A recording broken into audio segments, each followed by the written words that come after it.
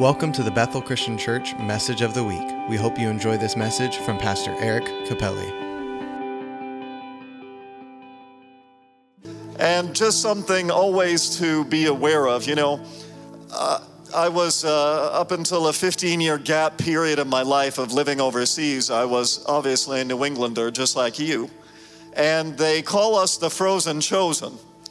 And the reason they do that is because sometimes, I think we can, if we're not watchful and mindful of it, we can let the weather conditions determine our moods. We can let it determine our spirituality. It happens. The more north you go, the colder sometimes people are, even emotionally. They're very distant. They're not as expressive. It's sometimes like the weather influences it. When it's raining or cold or windy, it's like, oh, leave me alone. Don't touch me. Don't look at me. But what I love about King David, what he says is, at one moment he says, "Why so downcast, O my soul? Put your hope in God, for I will yet praise him." And they refer to that as soul talk. And sometimes as a believer, you need to speak to your soul, yeah? And your soul is who gets up on a kind of cloudy or rainy or almost snowy Sunday morning, and it's a little bit cranky, a little bit cold, the muscles are a little bit sore. And so sometimes that can influence our praise and our worship, but you need to learn the art of soul talk sometimes. That despite how I feel, I begin to praise the Lord. And it's like throwing salt on ice in the middle of the winter. By praising the Lord, it changes everything.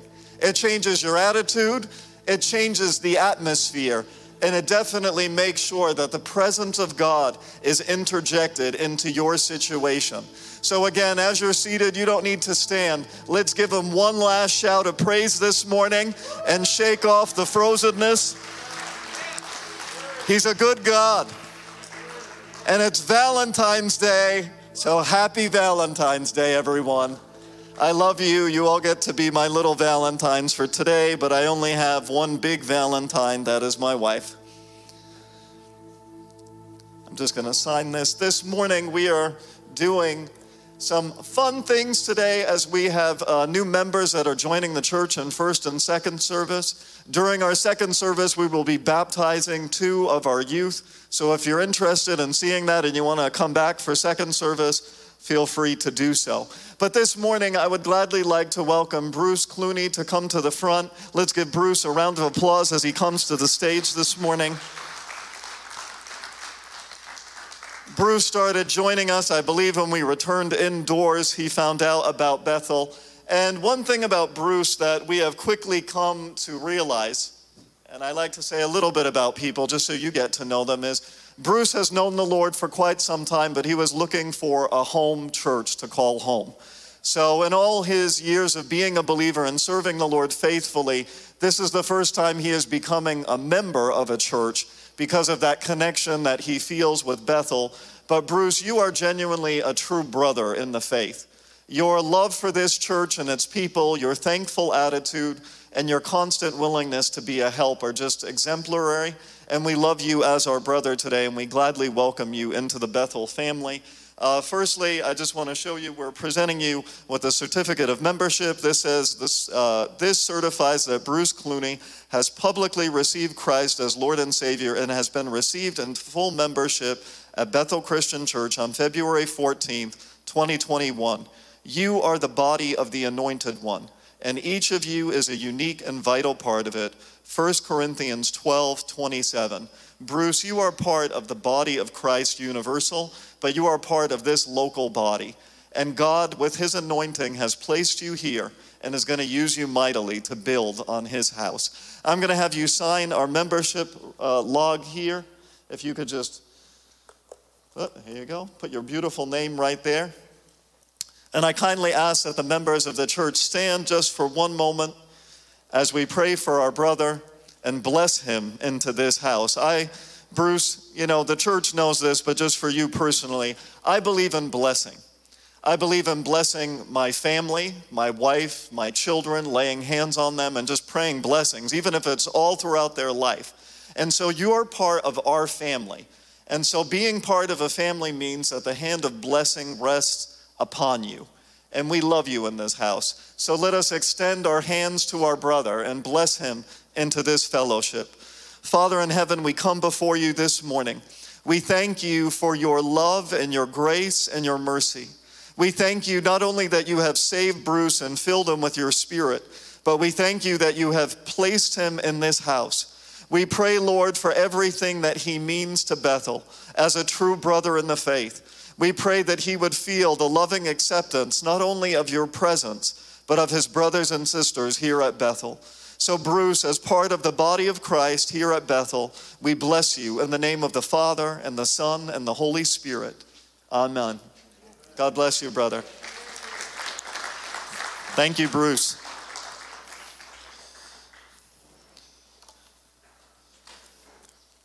It's a wonderful privilege to be part of the body of Christ. Amen?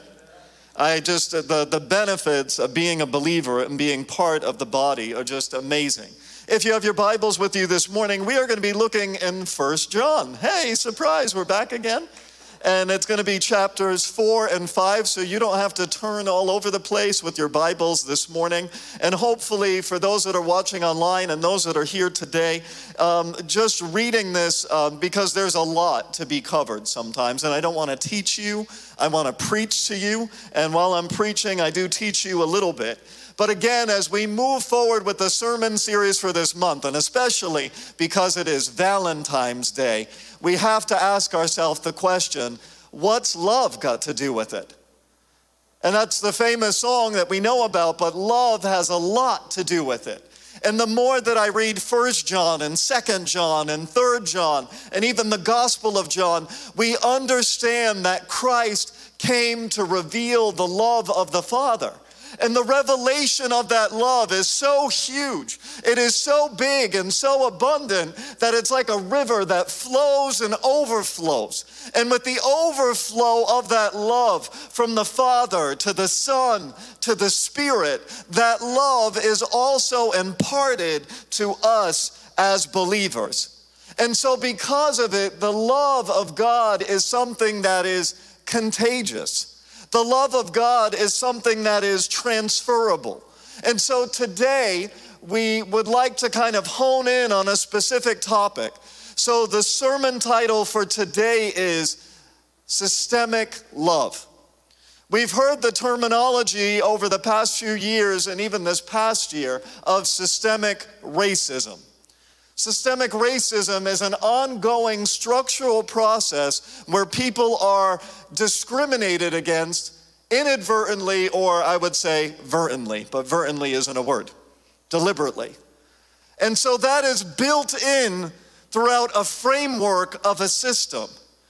But see, the system of the United States as a nation and as a country, there are certain good things built within our system, but there were also certain bad things built within our system. And that holds true for every single nation under the sun.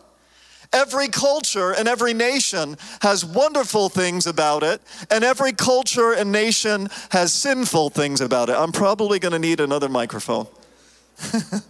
And so because of that, God decided to establish his kingdom, his governance here on earth. And he established it through Jesus. And Jesus is incorruptible. He is flawless and he is perfect. And within the culture of the kingdom of his son Jesus, he has established the law and principle of love. And so the love of God is built into the fabric of Christianity. The love of God is built into everything that has to do with being a Christian.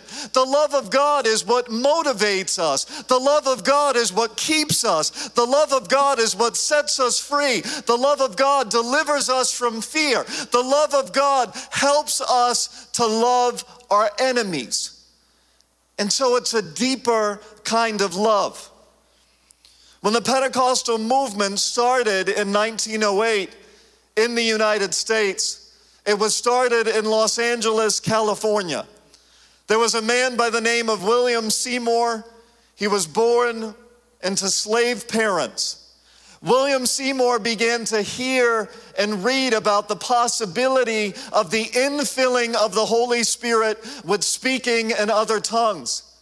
At a meeting on Bonnie Bray Street, he and a few others began to receive the Holy Spirit right on the front porch as they held outdoor services. As the movement began to grow and the lawn began to fill up with people, they moved to the Azusa Street Mission, which was nothing more than a barn with straw on the floor and a makeshift pulpit. It was not fancy, it was not elaborate. They called one another brother and sister because people were there from every single cultural background. And at that time in the United States, you did not call people brother and sister who were from another background. And as the Los Angeles Times reported about the services, they would talk about the manifestations and the things of the Holy Spirit that were happening there. But the Los Angeles Times thought that it was detestable that men and women of all different backgrounds, so black, white, Asian, Hispanic, that they were hugging one another at the altars and crying. And the newspaper said, and they even call one another brother and sister. That has been woven into the fabric of this very movement. Bethel Christian Church is part of the Assemblies of God, which is part of that Pentecostal fire that started on Azusa Street. And the leader of the movement, as I said to you, William Seymour, he said the following. He said, the Pentecostal power, when you sum it all up, is just more of God's love. If it does not bring more love, it is simply a counterfeit. See, this was a man who experienced the power of God firsthand as believers began collectively to step out in the gifts and in the power of the Holy Spirit. He said, if love is not present, all of this means nothing. It is a sheer counterfeit. See, he believed in the power of love, that the Pentecostal outpouring was an outpouring of the love of God through his son Jesus by the power of the Holy Spirit in the heart of every believer. Can I get an amen? And so because of that, we are challenged by 1 John chapters 4 and 5 again this week to get our love on. Maybe you're already bored after a first sermon about love, but honestly, the more I read, the more I am challenged to love more than I have ever loved before. The more I am challenged to look in the mirror, even at my own heart, my own thinking, my own actions, and sometimes see lovelessness that has creeped in. That's a hard reality to face, isn't it? We all want to think of ourselves as loving, right? I hope we do. Like, we think we are all the most loving people on the planet. But the reality is, as long as our heart is beating, we constantly have to check our heart and our motives with the Word of God. The first thing that the Word of God shows us is in order to express the love of God, we need to be willing to dig deep. We need to do some soul searching, motive testing, thought checking. Martin Lloyd-Jones said the following, in order to measure the love of God, you first have to go down before you can go up. You do not start on the level and go up. We have to be brought up from a dungeon, from a horrible pit. And unless you know something of the measure of the depth, you will only be measuring half of the love of God. See, the love of God is something that goes down deep.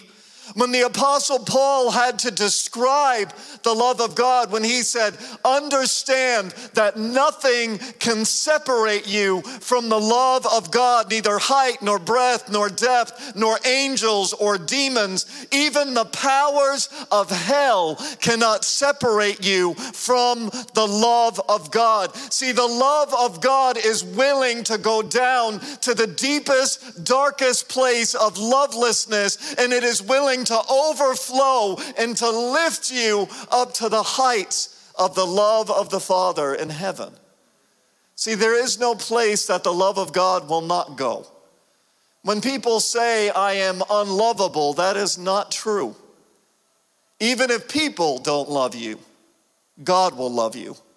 He'll come after you. And if every single one of us is willing to let the love of God come into our hearts, it is amazing, it is explosive, and again, it is contagious what the love of God can do. 1 John chapter 4, verse 9 says the following, in this, the love of God was made manifest among us, that God sent his only Son into the world so that we might live through him.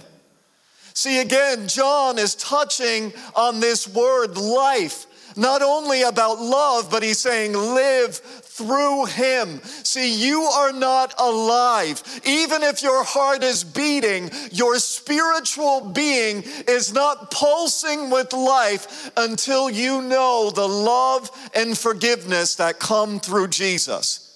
The world can testify that there might be good people. There might even be loving people out there. But see, even loving people, it is not the same as the love of God flowing through someone who has received the abundance of the forgiveness of Christ. See, just like Jesus said, and I'll repeat myself and repeat and repeat and repeat until we get it, we have received much love, haven't we? And so Jesus said, if you have freely received, then we freely need to give it. With the same measure we judge, we will also be judged. But with the same measure we show mercy, we will also receive mercy. I don't know about you, but I need a lot of mercy. Do you? I hope so. And if you need a lot of mercy, you better be giving out a lot of mercy, because it's like a bank system or a planting system. When you plant love, forgiveness, and mercy, you are going to reap love, forgiveness, and mercy. When you reap bitterness, unforgiveness, and resentment, you are going to reap bitterness, unforgiveness, and resentment. I don't know about you, but if I plant an apple tree, I want apples. So if you want love and mercy and forgiveness, then be free in the way that you give those out. That leads me to the following point this morning, that we are all philanthropists of God's love.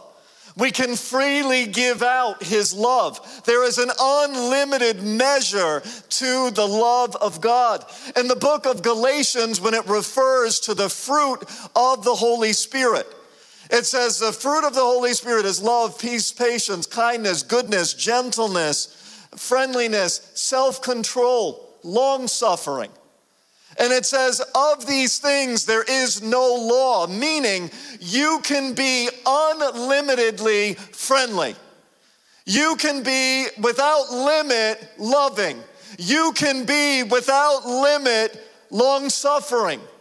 See, God will never judge you because you're too loving, but he will judge you if you're not loving enough.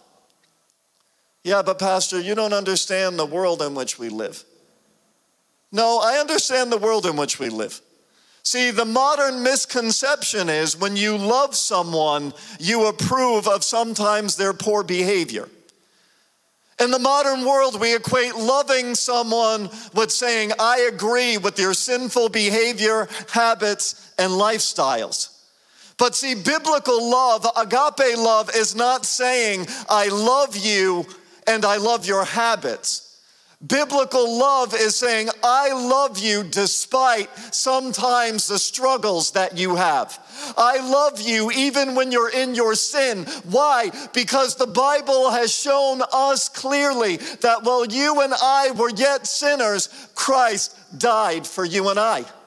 He saw us in our sin. He saw us in our misery. He saw us in our deepest, darkest moments, but he loved us and redeemed us anyway. So the challenge to us as believers is this: are we willing to love others in their sin? Are we willing? And that's a hard question for the church. That's a harder question to answer in a world that is becoming more and more liberal around us. We feel as if we're losing control of it. We're losing control out of the way people are raising their families. We're losing control of the lifestyles that people have and the choices they make. When the law bends one way or another, that somehow influences God's economy or his governance. But I want to be clear to us as a church, the governance and the economy of God has never changed. It doesn't matter which government there is and which laws are passed. The love of God never fails. The love of God keeps reaching and reaching and reaching. It reaches until we take our last and our final breath, and it even goes beyond all of that. Are we willing, because of that knowledge, because of that experience, are we willing to love others even if we feel they don't deserve it? That's a tough one. Come on. I say all the time, I'm a believer. I live in this world. It's like a wrestling match. So we become aware yet again through the Bible of the following. Titus 3, 4 through 7. Titus chapter 3, 4 through 7. It says, but when the kindness and love of God our Savior appeared, he saved us, not because of the righteous things we had done, but because of his mercy. He saved us through the washing of rebirth and by the renewal of the Holy Spirit. Verse 6, whom he poured out on us generously through Jesus Christ our Savior, so that having been justified by his grace, we might become heirs, having the hope of eternal life. This text in Titus is full of these words that I call philanthropic. They're words of generosity. They are words of giving out in abundance. And the very word love that he uses right in the beginning of verse 4, he says this, but when the kindness and the love of God our Savior appeared. So when Jesus came in the flesh, that is when the love of God appeared in tangible human form to all of us. And so the word love that is used here is not the traditional word for love, agape or agape, that is found in the New Testament. It is the Greek word philanthropia. And philanthropia is that word that we get the word philanthropy from.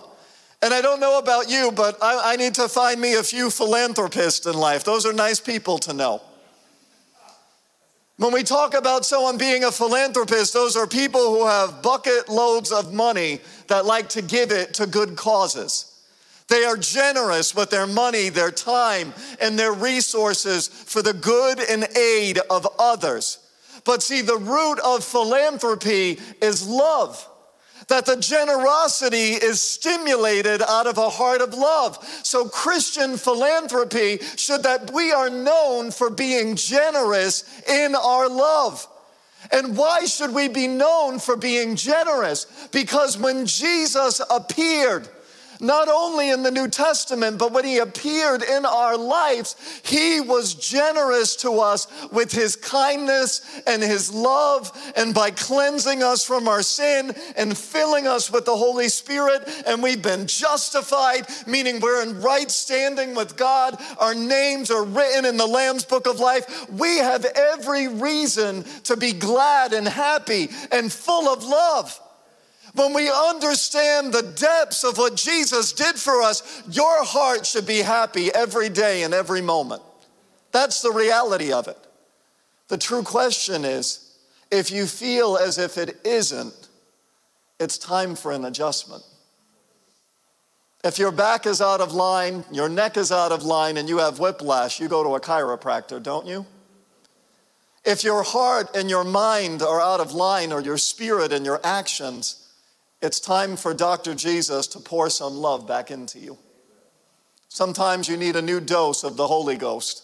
Sometimes you need another filling or another encounter with the love of God. And 1 John chapter 4, verse 11, he highlights this and he says, beloved, if God so loved us, we also ought to love one another. See, John, even though he knows love, he's very black and white about this love. Because we know God's love, we need to give God's love. And he keeps it short and simple. The last thing that the Bible is trying to teach us about this love is we need to see people through God's redemptive glasses. That's not always easy. I've oftentimes had that happen as a pastor. That I've looked at the church and people with the love of God, but the people that were around me, they're thinking, is he out of his mind? I had people that they wouldn't show up to church for 6, 8, 9 months. And they'd walk in the door and I would genuinely be so happy to see them again that I'd throw my arms around them and give them a big hug. And at one point, one of the elders came up to me and he said to me, don't you realize that they just, they'll come and then they won't be here for 8 months and then they come again and they're kind of nowhere to be found, just kind of living their own life and living the way they shouldn't be? I said to him, I'm not an idiot. I know people, I know what they're up to. And of course, just like anyone else, I call that Captain Obvious. Anyone can be a Captain Obvious. It doesn't take a genius or a rocket science to be a Captain Obvious.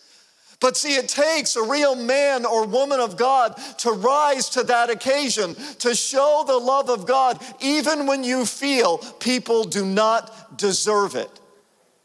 It takes the love of God to see people through the rose-colored glasses of God, to see them through the redemptive lens of Christ. See, everyone in the world around us, whether you like them or not, Christ died for them. Christ died for them. The serial killer that's in prison that we think is disgusting. How could they ever do something like that? Christ loves them. The terrorist that works with ISIS out of the Middle East, that maybe hasn't been found yet, that bombed our World Trade Centers, Christ loves them and died for them too. That's a tough thing to grapple with. But see, when Jesus said, love your enemies, he wasn't just saying enemies of your choosing. He wasn't just saying people that irritate you or annoy you. He says people that are also willing to do harm to you. He said when they slap you on one side, turn the other cheek and say, I'll take it on this side too. That is a deep kind of love. That is a love that is willing to go farther than any mistake you or I have ever made. But when Jesus walked this earth as the very Son of God in the flesh, he spoke of the golden rule. He said in Matthew 7, verse 12, he said, so in everything do to others what you would have them do to you. For this sums up the law and the prophets.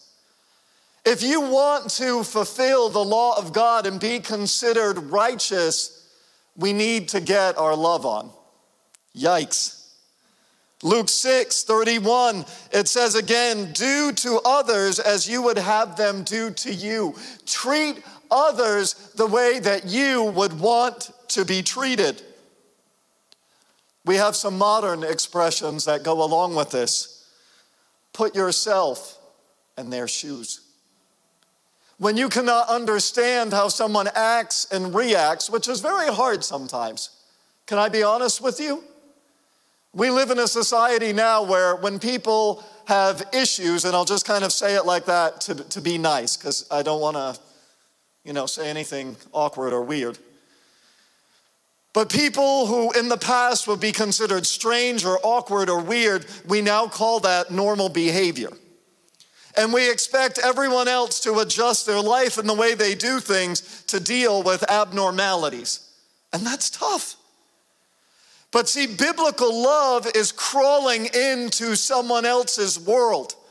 And see, Jesus, when he took on flesh, the book of Philippians says he emptied himself completely. He emptied himself of glory and of divinity when he left heaven and he took on human flesh. So if you and I get annoyed that we have to adjust ourselves, that we have to understand someone else, then it means that we do not understand the depths that Jesus went through to save you and I. Because if we only think of the cross, we're forgetting that it was almost like a moment of self-sacrifice when Jesus left his throne in heaven and became like one of us. That was not easy. It's like me saying to one of you, cut off your legs, cut off your arms and your eyes, and rip out your teeth, and tell me if you enjoy life like that. Jesus was fully God, fully divine, full of the love of the Father. He had perfect glory, angels that worshiped him day and night, and he came to be like us and have us question him, not understand him, and eventually crucify him to a cross. That's the price that Jesus was willing to pay. And so in that, he asks us, put yourself in someone else's shoes because I put myself in yours. Another thing that we can learn from just simple layman's terms is do not do unto others as you would not want done to you. That's another way of looking at it. Because sometimes we're like, well, do unto others as you would have them do unto you, meaning, oh, I don't know if I really want to do that. So I don't want someone to do that for me, so I'm not going to do it to someone else. No, think, would this person like me responding, acting, or treating them this way? Would they like it? Is it something that fits into them and into their personality? See, the way people receive love looks different with every single person. Some people love kind words. Other people love kind actions. Other people like written notes that are given to them. Other people love you just spending time with them. So loving someone is an art form. It's a craft. And it's something that you develop because you build relationship. See, we love when Jesus loves us uniquely. So that means we need to be willing to love others uniquely as well. 1 John chapter 5, 1 through 5 kind of sums it up for us. And it says the following: everyone who believes that Jesus is the Christ has been born of God. And everyone who loves the Father loves whoever has been born of him. By this we know that we love the children of God, when we love God and obey his commands. For this is the love of God, that we keep his commands. And his commandments are not burdensome. For everyone who has been born of God overcomes the world. And this is the victory that has overcome the world, our faith. Verse 5, who is it that overcomes the world? Except the one who believes that Jesus is the Son of God. See, John understood this premise. He knew that if the light of Christ is truly shining in our life, then we are filled with resurrection life. And if that life is abundantly flowing through us, then that means that that agape love of God is spilling out from our lives. And if that love is genuinely present in our lives, people should be able to see it. They should be able to feel it. They should be able to hear it and to write it. See, you have people that say, well, you don't know how I was raised, Pastor. That's also a trick of the modern age. You don't know how I was raised. Well, what that means is you have no power to choose. You have no free will. Yeah, but my mom and my dad, they did not love me. Can I be honest with you? I think that is one of the biggest farces of modern society. My own mother, she'll say it, she did not grow up in a touchy-feely home. Her mother passed when she was a little girl. Her dad, being an Italian man that was a little bit older, he didn't feel, normally in the 1950s when that happened in the Italian communities, you would give your daughters to one of your sisters. He chose to raise his girls, so he didn't want to be all huggy and touchy because he didn't want people saying that he was a weirdo. My mother never heard the words, I love you, but she knew that her dad loved her intensely. The only expression of love that he showed is when they drove in the car, he would overlap his hands with hers and he would squeeze her knuckles with his hands.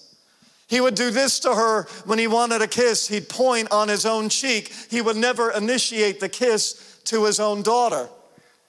And my mom said, no matter what happened in my home life, I knew that my dad loved me because of his actions. But because I didn't have a mother, and because my dad never expressed those words, I made it a point as a mother to tell you and show you that I loved you every single day. Well, good. I knew the love of a mother, but I didn't necessarily know the love of a father in my life. So what my mother didn't know, I also didn't know to another degree. But see, 13 years ago, something happened in my life. A little boy was born, my oldest son. And when I looked at him lying in that little bed, I realized how much I loved him. Even though sometimes I may have questioned, why did my dad leave? Why did these things happen in my life? And I tried to understand that. Maybe there was a reason to understand why you would be so loveless toward your children. But when I looked at my own little boy, I was only capable of one thing, and that was loving him oh so completely with every single part of me. See, it doesn't matter how you were raised or what your background was. What matters is, have you received the love of Christ? Because when you receive that love deep down inside of you, it affects how you view the world. It affects how you view others. You can look at the world through rose-colored glasses. Why? Because God is looking at you through the rose-colored glasses of Christ. He loves you with an everlasting love. Henry Nouwen, the famous theologian and pastor, he had given up his academic career and his ministerial career to care for the needy, for the handicapped. So here was this famous guy, brilliant intellectual, who decided that he wanted to get his love on. But he didn't feel that happening necessarily in the intellectual world, so he went to go live in what's called a life community. And there he took care of two people in the latter part of his life. Both were debilitated. One, I believe, was a quadriplegic. Another one, I think, had muscular dystrophy. So here was this great preacher, writer, and academic who gave up his complete career to care for someone who was so desperately disabled. And when people said, how kind of you and how loving of you, Dr. Nouwen, that you would even think of doing something like that, he said, no, how kind and loving of the person I'm caring for to let me care for them. They've taught me more than I can ever teach them. Regarding this love, this systemic love, Dr. Nouwen, he said the following, and I'll read it to you. He says, do not hesitate to love and to love deeply. You might be afraid of the pain that deep love can cause. When those you love deeply reject you, leave you, or die, your heart will be broken. Yes? Your heart will be broken. I will guarantee you of that. But that should not hold you back from loving deeply. The pain that comes from deep love makes your love even more fruitful. It is like a plow that breaks the ground to allow the seed to take root and to grow into a strong plant. Every time you experience the pain of rejection, absence, or death, you are faced with a choice. You can either become bitter and decide to not love again, or you can stand straight in your pain and let the soil on which you stand become richer and more able to give life to new seeds. See, this is the inner voice of love. We are called as believers not only to love God, but to love one another. And true Christian love, well, it starts first in the house of God. It starts first with loving your brothers and sisters in the faith, looking at all of them and just loving them. And honestly, if you don't feel that way, if you feel like you're bitter, resentful, snappy, hateful even, You've got to allow the love of God to reach deep. You've got to allow some soul searching to happen so that the love of Christ that was revealed can get deep down into the core of your being so that it overflows. And from that love, you're able to give it out generously to a world that desperately needs it. And the last thing is, not only can you generously give it out, but you can see others through the love of Christ. I know this is challenging. I never thought it would be so challenging to preach or to talk about love, but I know that because when I can hear a pin drop, that means that something's going on inside of us. See, if I preach about power and the Holy Spirit moving, the Pentecostals, we all get, yes, hallelujah, amen. But see, this is the real power of Pentecost, is the love of the Holy Spirit flowing through us like never before.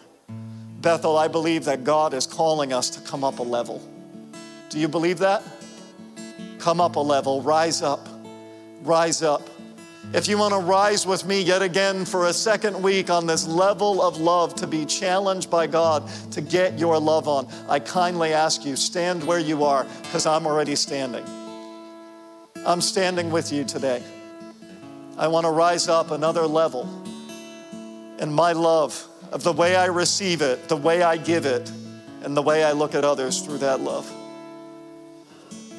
Lord, we surrender to you first and foremost. Lord, let your love begin to pour through our hearts like never before. Lord, your goodness and your faithfulness are wonderful. And so, Lord, we receive that love today, the love of the Father through Christ his Son, overflowing through the power of the Holy Spirit. Church, I don't care if you were never loved in your life.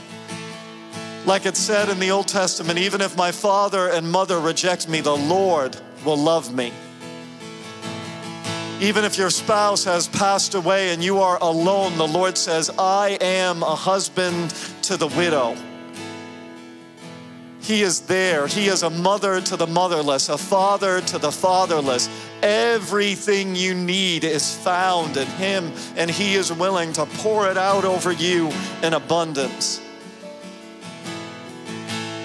Lord, lavish that love upon us today by the power of the Holy Spirit.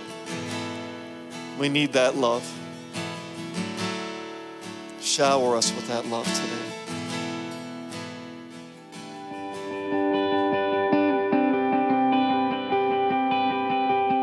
Thanks for tuning in to the Bethel Christian Church Message of the Week. Head to bethelcc.org to stay up to date with everything that's going on at Bethel Christian Church.